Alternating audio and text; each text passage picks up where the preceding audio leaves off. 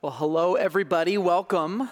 Welcome to week 5 of Return to Eden. This is our Bring Your Own Bible, BYOB series, all about the law of Moses. And I gotta say, I've been very pleasantly surprised with the response that we've gotten from this series. I was a little nervous going into this because when I told people we were gonna be doing a 6-week series about the law in the dead of winter in February, people looked at me like, ooh, I'm not so sure that's a good idea. But hey, it's been good. And I think it's been good because we're helping to put the law, this really uncomfortable, weird part of our Bibles, in the context of a really beautiful story. And it's a story that every one of us is a part of, as we've been saying. And that story, if I had to really sum it up very, very simply, is this. Humanity gets banished through their own choice from the garden, the mountain garden of Eden, and God immediately begins pursuing them with his relentless faithfulness to bring them back into the garden. And that's what the law is meant to do. So for the last couple of weeks, we've been talking specifically about some of the themes that you find in the law, themes like justice and holiness. And today, we're going to look at I would argue it's the most provocative of all the themes, of all the aspects of the law. In my opinion, it is the one that is the most provocative and startling if you really think about it, okay? And it's probably going to surprise you that this is it. It's the Sabbath. I think it's the most provocative part of the law, and so we're going to talk about that today. Now, we're going to dive straight in, and we have to start with this theme, the place that we start with every one of these themes, in the Garden of Eden. The story of the Garden of Eden plays a significant role in understanding the Sabbath. So let's start right here. First of all, in Genesis, the very beginning of the story, it tells us that God created the earth in 6 days, but then on the 7th day, he rested. He stopped from his work, or he Sabbathed. And so before he did that, though, God created humanity. He created a man, Adam. And it tells this, and feel free if you want to open up your Bibles and follow along. In Genesis, you can. Eventually, we'll head over to Deuteronomy to look at the Sabbath laws. But here we go. Genesis 2. God places man in the garden, and it says this: the Lord God placed the man in the Garden of Eden to, and this is important, to tend and watch over it. But the Lord God warned him, you may freely eat of the fruit of every tree in the garden, except the tree of the knowledge of good and evil. If you eat its fruit, you are sure to die. So, okay, this phrase, tending and watching over the garden, this is so important because this is the intended vocation of humanity. This is the job that we are meant to have, to tend and watch over the garden. We are meant to be gardeners. We are meant to be stewards of the beautiful creation that God has placed us in the middle of. Our job is to make sure that everything around us is in order, the order that God intends. This is work, but it's not backbreaking labor, okay? This kind of work is instead, it's meant to be like a free, abundant life.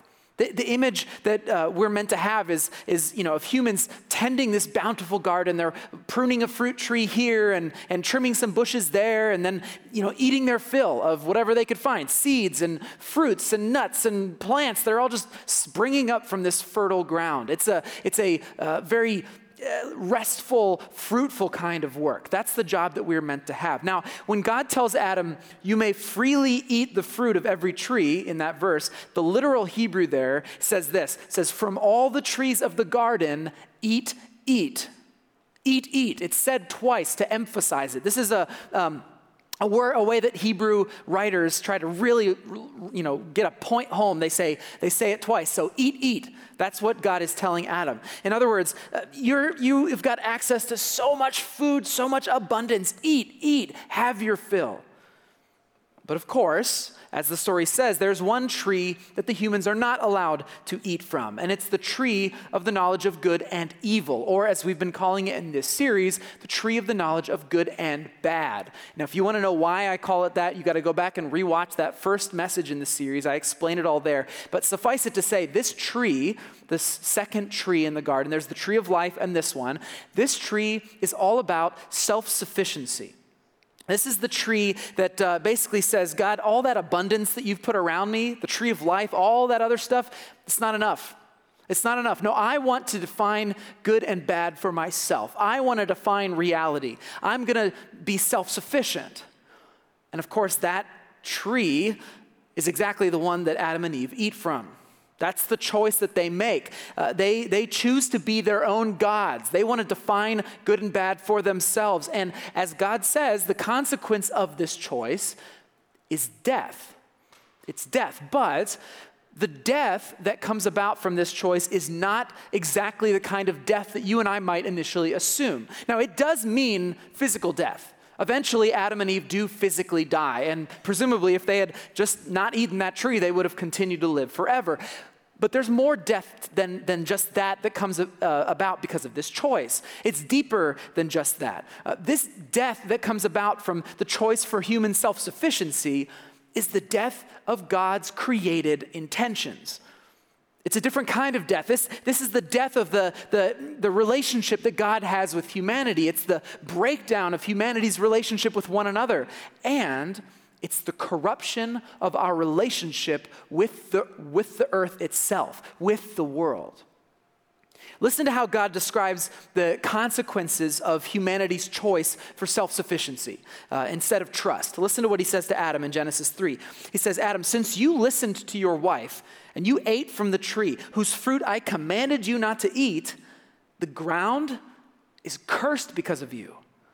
All your life you will struggle to scratch a living from it. It will grow thorns and thistles for you, though you will eat of its grains. By the sweat of your brow will you have food to eat, until you return to the ground from which you were made. For you were made from dust, and to dust you will return. You see, this is a kind of death between humans and the earth, where once there was abundance, now there's struggle. Where once it was eat, now it's sweat and toil and pain.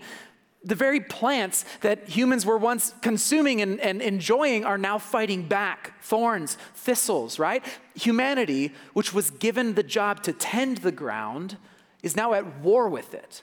This is a struggle. It's a battle. Interestingly, the Hebrew words for human and ground are actually very similar. Human, the Hebrew word is Adam. By the way, that's where Adam gets his name. His literal name is just human. So anyway, Adam, human. And then Adam, or Adamah, is ground. So the ground is like, there's Adam, Adamah. They're meant to be connected. Do you see that connection? But at this point, from this choice that humans make, that connection is severed, and now there's conflict. There's conflict. And humans, just to survive, are being ground back into the dust from which we were made. You were made from dust, and to dust you will return. In this story, Adam and Eve, and frankly, humanity writ large, we chose self-sufficiency, and we choose self-sufficiency again and again instead of trusting in God's abundance. And death, the breakdown of the created order, is always the inevitable consequence. We still make this choice, and we still feel this consequence today. Every day. This is why we feel the grind of getting through another week. The endless slog of work, the weight that we feel on our shoulders every day just trying to make it, the anxiety of trying to put food on the table day after day after day. We feel it. But, and it's my favorite part in any sermon when I get to say that word, because there's always a however, there's always a but God, from the very beginning, is not content to let humanity struggle endlessly like this. No, as we've said a million times in this series, God wants to bring us back into his presence, back into the abundant life of the garden, back to eat. That's what he wants. He wants us back. And God wants humanity, ultimately, to experience fullness of life. Fullness of life. So when we look through this story, God immediately begins to set the stage for a divine rescue mission to try to bring humanity back into the garden by calling a people, the Israelites, calling them to be a unique nation and inviting them to live a life of trust, to live that life of trust and not self-sufficiency. So when we look at the story, we see in the beginning of the book of Exodus that the Israelites are being ground to dust by work. They're slaves in Egypt. And I wish I had time. Man, I could preach on this for like hours if I could. I won't, I promise. But man, there's so many parallels in the Exodus story to the Genesis story. There are thematic and imagery. There's so much good stuff. I could talk about it forever. I won't. Okay, but suffice it to say, the Israelites are being ground to dust, but God rescues them. He takes them out of Egypt. He takes them safely across the Red Sea, and then he meets with them on another divine mountain, Mount Sinai, and he gives them the law. Now this law, this code that God gives to Israel, from the very beginning, it is meant, as we've said in this series, to depict a new way to live, a new way to have a society that looks like Eden again. Holy, just, loving, abundant, no longer ground to dust by the struggle to survive. That's what the law depicts.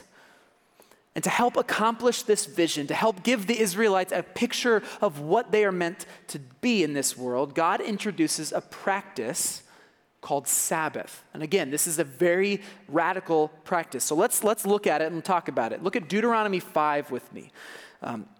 Now we're going to look at starting at verse 12. This is part of the 10 Commandments. And again, I preached on the 10 Commandments as a whole several weeks ago, but let's just look at this one and we'll dive in a little deeper. Deuteronomy 5, starting in verse 12. Observe the Sabbath day by keeping it holy, God says, as the Lord your God has commanded you.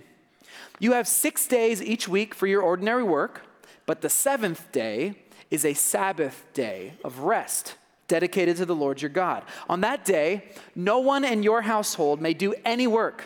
This includes you, your sons and daughters, your male and female servants, your oxen, your donkeys, and other livestock, and any foreigners living among you.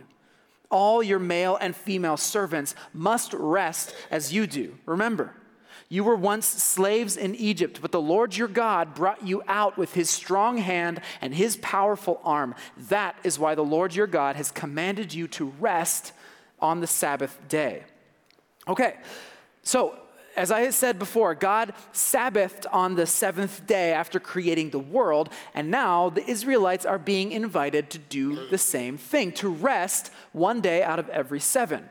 Now, there's a man, Rabbi Abraham Heschel, who is an incredible thinker, Jewish thinker. He calls the Sabbath a cathedral in time.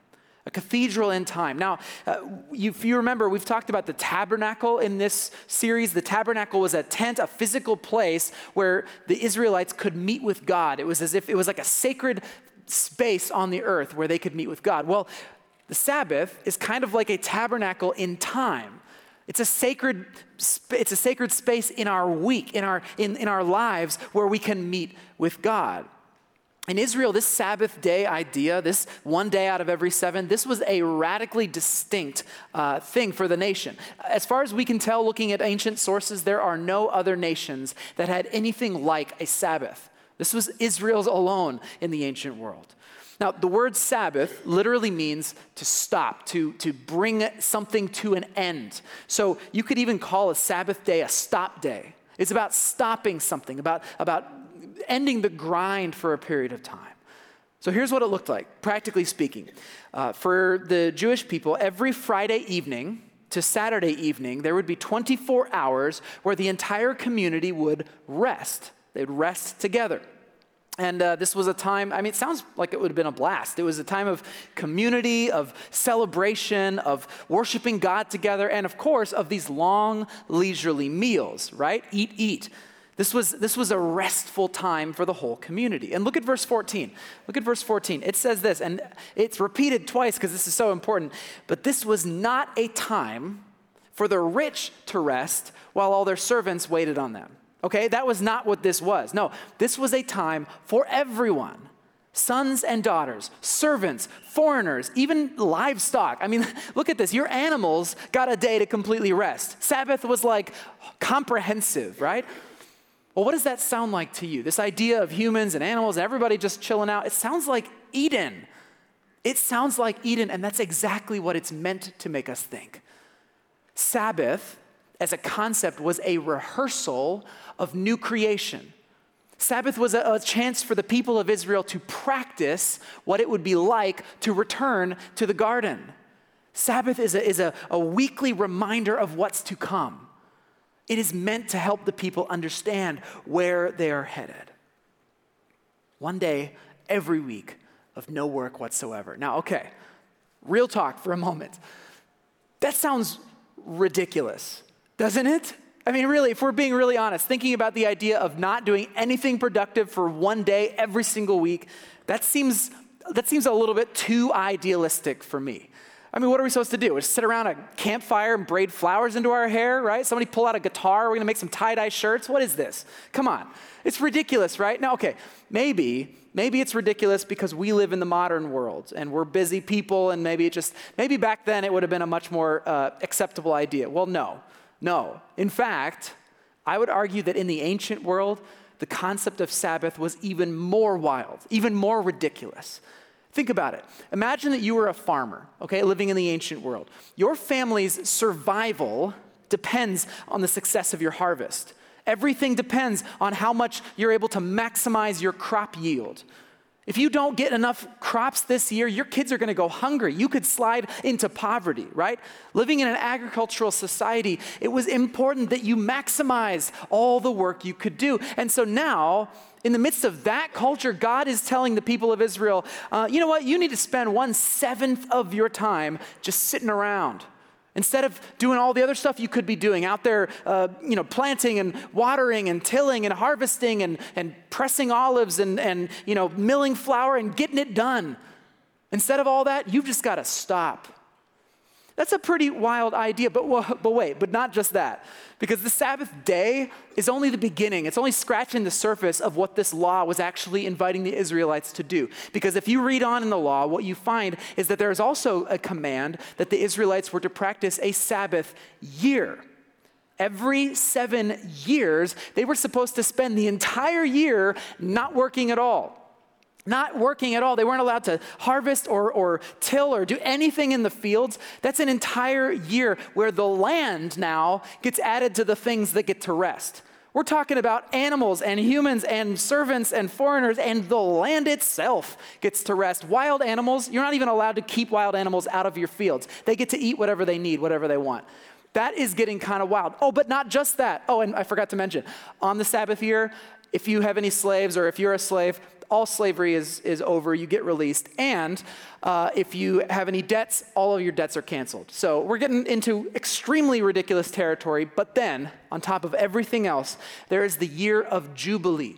Now, the year of Jubilee happens every 50 years. Basically, after every 7th Sabbath year, you're supposed to take another Sabbath year, that's 2 in a row of no working, and you're supposed to have the year of Jubilee. And in the year of Jubilee, one of the most powerful things of the year of Jubilee is that all land goes back to its ancestral owners.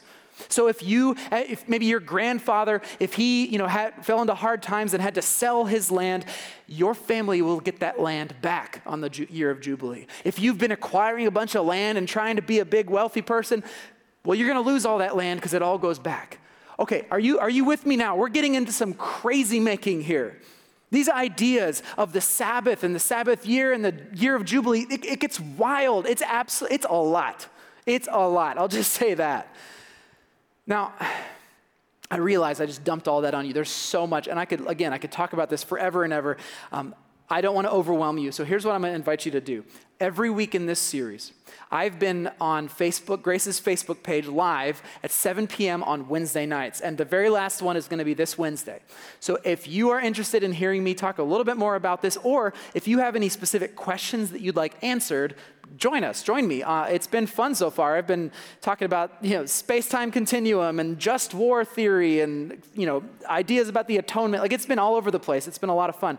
So Wednesday nights, 7 p.m., Grace's Facebook page. And if you want to ask a question, you can send it to gracechurch.us/BYOB, and it'll come straight to me. Also, again, this is, if you're just very curious, I made a video on my YouTube channel all about the Sabbath rest for the land. It was part of a seminary project. So if you're interested in learning about that as I walk around my farm in the winter talking about the Sabbath year, Feel free to check that out as well. I put the link in the app notes. But for now, I'll just say this. The Sabbath year was a lot, and it's okay that it's like kind of blowing our minds a little bit right now. Sabbath day, Sabbath year, year of Jubilee, it's radical stuff.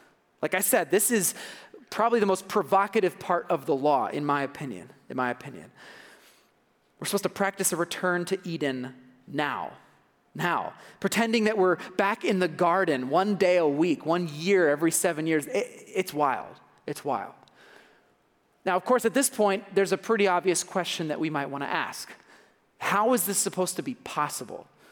Like, we can see how maybe you get through a week without working one day, right? We're okay with days off, but how in the world are you supposed to go an entire year without harvesting? Well, that's part of the law as well. God actually speaks to that. And he says in Leviticus 25 that he's going to knock your socks off in the 6th year to give you enough for the 7th. This is what he says. He says, I will send my blessing for you in the 6th year so that the land will produce a crop large enough for 3 years. You're going to have enough food, essentially. And it goes on. You're going to have enough food to last you not only the Sabbath year, but the year after that, you're going to have plenty of leftovers. In other words, if you are going to trust in God's provision, he is going to blow your mind with abundance. Eat is essentially his posture towards this. You have to choose. If you're going to eat from the tree of life, it's going to be abundant. But you have to make that choice and not eat from the tree of self-sufficiency. Trust, not self-sufficiency. This right here is the operating principle behind all of these Sabbath ideas. The point of all of this is that you do not have to be ground into dust by the struggle to survive. God's abundance, his fullness of life is available to you. But you have to trust. You have to trust that he's actually got your best interests in mind. You have to trust that he can care for you better than you can care for yourself. That is what the Sabbath is all about. The Sabbath day is a provocative reminder every single week that God wants humanity to return to the garden. It's a day of rest where the entire community can experience fullness of life. Now, if you keep reading in the story of the people of Israel, you find out that, these were a little bit of, these did seem to be pretty ridiculous ideas because they didn't do a very good job of following them. First of all, there's a real rocky road with Sabbath observance, and people started saying, okay, we'll Sabbath, but our servants are going to work for us on the Sabbath, and all sorts of stuff. The prophets get all worked up about this later on in the story. And frankly, there is at least no complete record of the Israelites ever actually taking a Sabbath year in the Bible. So we don't even see that ever come to fruition, much less the year of Jubilee.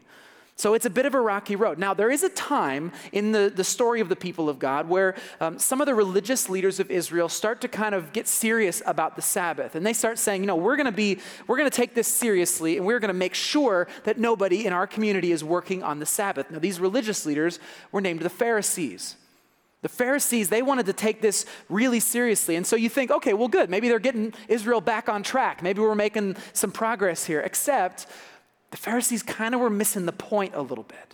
You see, the Pharisees, they went about creating a ton of additional laws and regulations that would protect you from ever possibly breaking one of the laws. So, for example, the Sabbath says you can't work, which they started to interpret as, well, we don't want to travel too far because then you might be working by traveling. And so here's what we're going to do. We're going to say how many feet away from your house you're allowed to go on the Sabbath so that you don't accidentally work, right? So they started creating rule after rule after rule to kind of protect everybody from ever accidentally breaking the Sabbath. You know what they were doing is they were getting back to the letter of the law. They thought if we can just follow this law to the letter, we'll be on track. But then Jesus comes on the scene and he just turns everything upside down. Because Jesus wasn't interested in getting back to the letter of the law. He was interested in returning to the spirit of the law. And so he went out of his way, seemingly, to heal people on the Sabbath, which all the Pharisees considered work. He went out of his way to bring healing to somebody with diseases or deformities and stuff like that. And he would do it when the Pharisees were around just to challenge them. And guess what? They didn't like that so much. They were outraged by it. But he continued to do it. And when they would challenge him on this, here's the kinds of things he would say about it. In Mark 2, he says, the Sabbath was made to meet the needs of people and not people to meet the requirements of the Sabbath. You've got it backwards, in other words. Or in Mark 3, he says, does the law permit good deeds on the Sabbath, or is it a day for doing evil? Is it a day to save life or to destroy it? Life or death? You see, he's bringing back this dichotomy. The Pharisees had turned the Sabbath observance into legalism. Yet another way to grind people into dust. Somehow they had found a way to turn not working into another kind of work, right? They were forcing people to jump through all of these hoops. It was grinding people down. But Jesus knew that was not the point of the Sabbath at all. No, the Sabbath was a gift of life from God. It was not a time of oppression. It was a chance to experience abundance and healing. It was a time to rest in God's presence and provision. Eat. That's what the Sabbath is all about. And the Pharisees just missed it. So much so that Mark tells us that it was after one of these occasions of him healing on the Sabbath, they were so upset about this that this is what begins them thinking about how to kill him. Sabbath. He broke the Sabbath in their mind, and they wanted to kill him for it.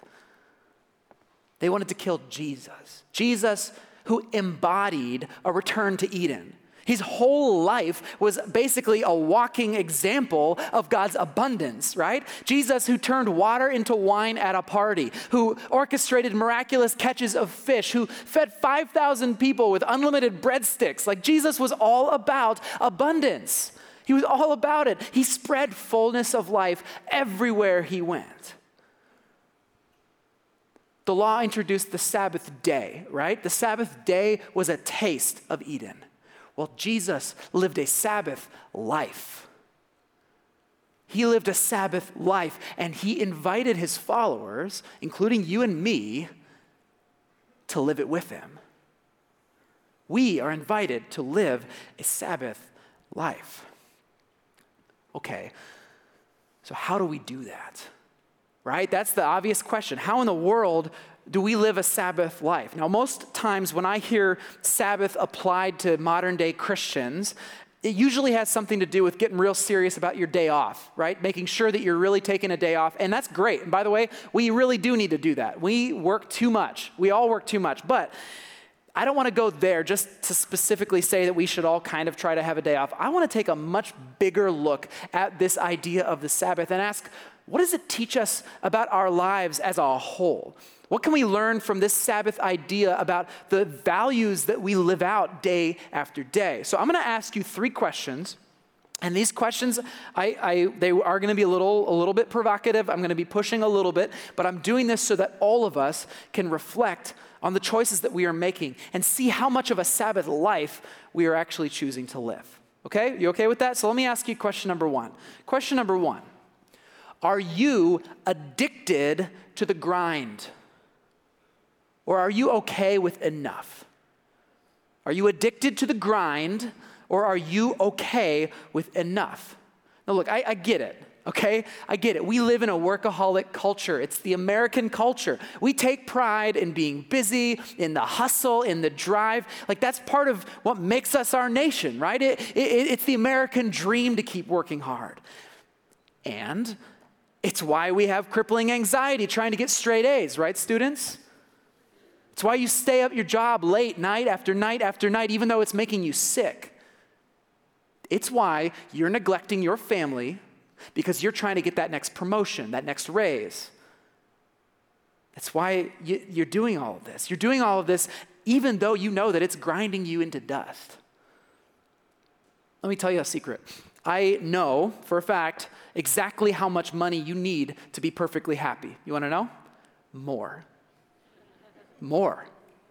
You're not going to make enough, ever. You're not going to get there. You're a donkey chasing a carrot. You're not going to get it. There is no amount of money that's going to make you say, finally, I did it, I've arrived, and I'm done. It's not going to happen. That's not how money works.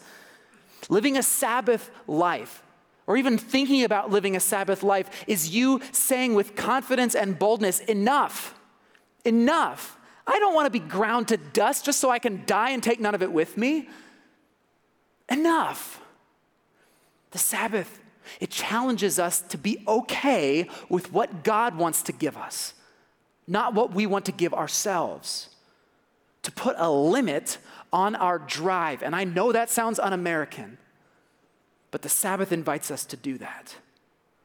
To acknowledge that there is something that is more important than more. Rabbi Heschel, in his book, The Sabbath, which I strongly encourage anyone to read, it's really, really powerful. He says this about our work. He says, 6 days a week, we wrestle with the world, we wring profit from the earth, and on the Sabbath, we especially care for the seed of eternity planted in the soul. There's more than this. There's something beyond us. Oh, but Barry, I know what you're probably thinking, but Barry, if I don't keep working, if I don't keep hustling, then I'm not going to get straight A's, or I won't get that promotion, or I'm not going to make my boss very happy for sure. Well, maybe not. Maybe not, but let me ask you this. Do you really believe, deep down, do you really believe that your self-sufficiency is ever going to be enough? Or do you believe that God wants to draw you into a life of abundance? Do you trust that God really does want the best for you? That he actually wants you to eat? Or do you just trust too much in your own self-sufficiency? You've got to eat from that second tree. Is it just too tempting? Are you addicted to the grind? Or are you okay with enough? Question number 2 is similar, but it's a little different, and I'll explain it. Question number 2, are you trying to make it on your own, or are you allowing God to meet your needs? Are you trying to make it on your own, or are you allowing God to meet your needs? Now, for some of you, I know that the grind that you are in is not about greed. It's not about getting more stuff. No, it's about survival, right? You are stuck in this grind because you've got to put food on the table. You've got kids and family. You feel like you don't have a choice. You've got to keep hustling. If that's you, I want to remind you of something that I mentioned earlier, something that the story points out to us. The Sabbath was for everyone. Okay, the Sabbath was for everyone. This meant children and servants and foreigners, livestock, everybody in the community would rest. This was a whole community affair. Now, here's why I say this. Because you may feel stuck in the grind, but you are not in this alone. Jesus didn't save a bunch of individual people. He saved a community. He created the church so that we together could experience a Sabbath kind of life. The only way Sabbath is even made possible is if an entire community is willing to care for one another, to lift each other up. And we want to care for you. If you find yourself being ground to dust by the demands of this life and you feel like you don't have a choice, I want you to know that is why we have life groups. So you're not going through this whole journey by yourself. And frankly, it's why we have our care center. Our care center exists with its choice food pantry and the co-op and the car care ministry and our micro loans and all of the things. We do all of that so that you can be lifted out of the grind, so that you can start to experience rest and abundance now, not just someday, but right now. And I want to tell you something. I know that when you imagine yourself coming to the care center for help, I know that so many of you feel this deep sense of shame. You feel that, you feel like, I shouldn't be doing this. I should just be working harder. I should be able to provide for myself. That is a lie, and I want to tell you why. When you come into the care center, you will never experience shame. There is no shame in the care center. What there is love. What there is family. What there is acceptance. You will find friends who look at you as an equal, who look at you as a partner in this life. Nobody will think of you as a charity case, ever. Let us care for you. My friend Chuck Gross, who I look up to more than anybody, Chuck always says to people, he says, look, there is a time in our lives for receiving and there is a time for giving. Right now, you're in a season of receiving. Receive. And let us give, because someday you will be on the other side and you will have an opportunity to give. So there is no shame in coming to the Care Center. Let us lift you up so that you can be free of the grind and you can experience the abundance that God longs for you to have. You don't have to do this alone. Finally, I'll ask this of everybody. Is every moment of your life devoted to yourself? Or do you make time to spread fullness of life? Here's what I mean. If you remember the story, the Sabbath was a way for the Israelites to rehearse the new creation, to practice being back in Eden, right? Well, what happened in Eden? Humanity worked, right? There's dignity in work. But what did I say? Work in Eden is not a grind for survival. It's living out God's purposes. It's tending to the garden, caring for plants and creatures, shepherding the animals in a place of abundance, delighting in one another. That is what the work that we are meant to be doing looks like. Humanity, from the very beginning, was meant to spread fullness of life, to protect it for one another. That is and was our vocation. And Sabbath, the whole idea of Sabbath invites us to consider going back to that, to make time in our lives to bring life to others. That's why Jesus healed people on the Sabbath. He did it because that's what the whole day is all about. Now, this could take a lot of forms for you. This could mean caring for your neighbors or spreading kindness and joy with your coworkers or at school. It could mean loving that unlovable person in your life. It could mean visiting the elderly or volunteering at church, or it could mean standing up for injustice or caring for the planet itself, healing the broken places of this world. But here's the thing, you have to make time for it. You have to carve out a sanctuary in time, a sacred place where you will say, yes, I am going to give myself to something beyond me. If you do that, if you begin to spread life to others, then you will start to experience the abundance of a Sabbath kind of life.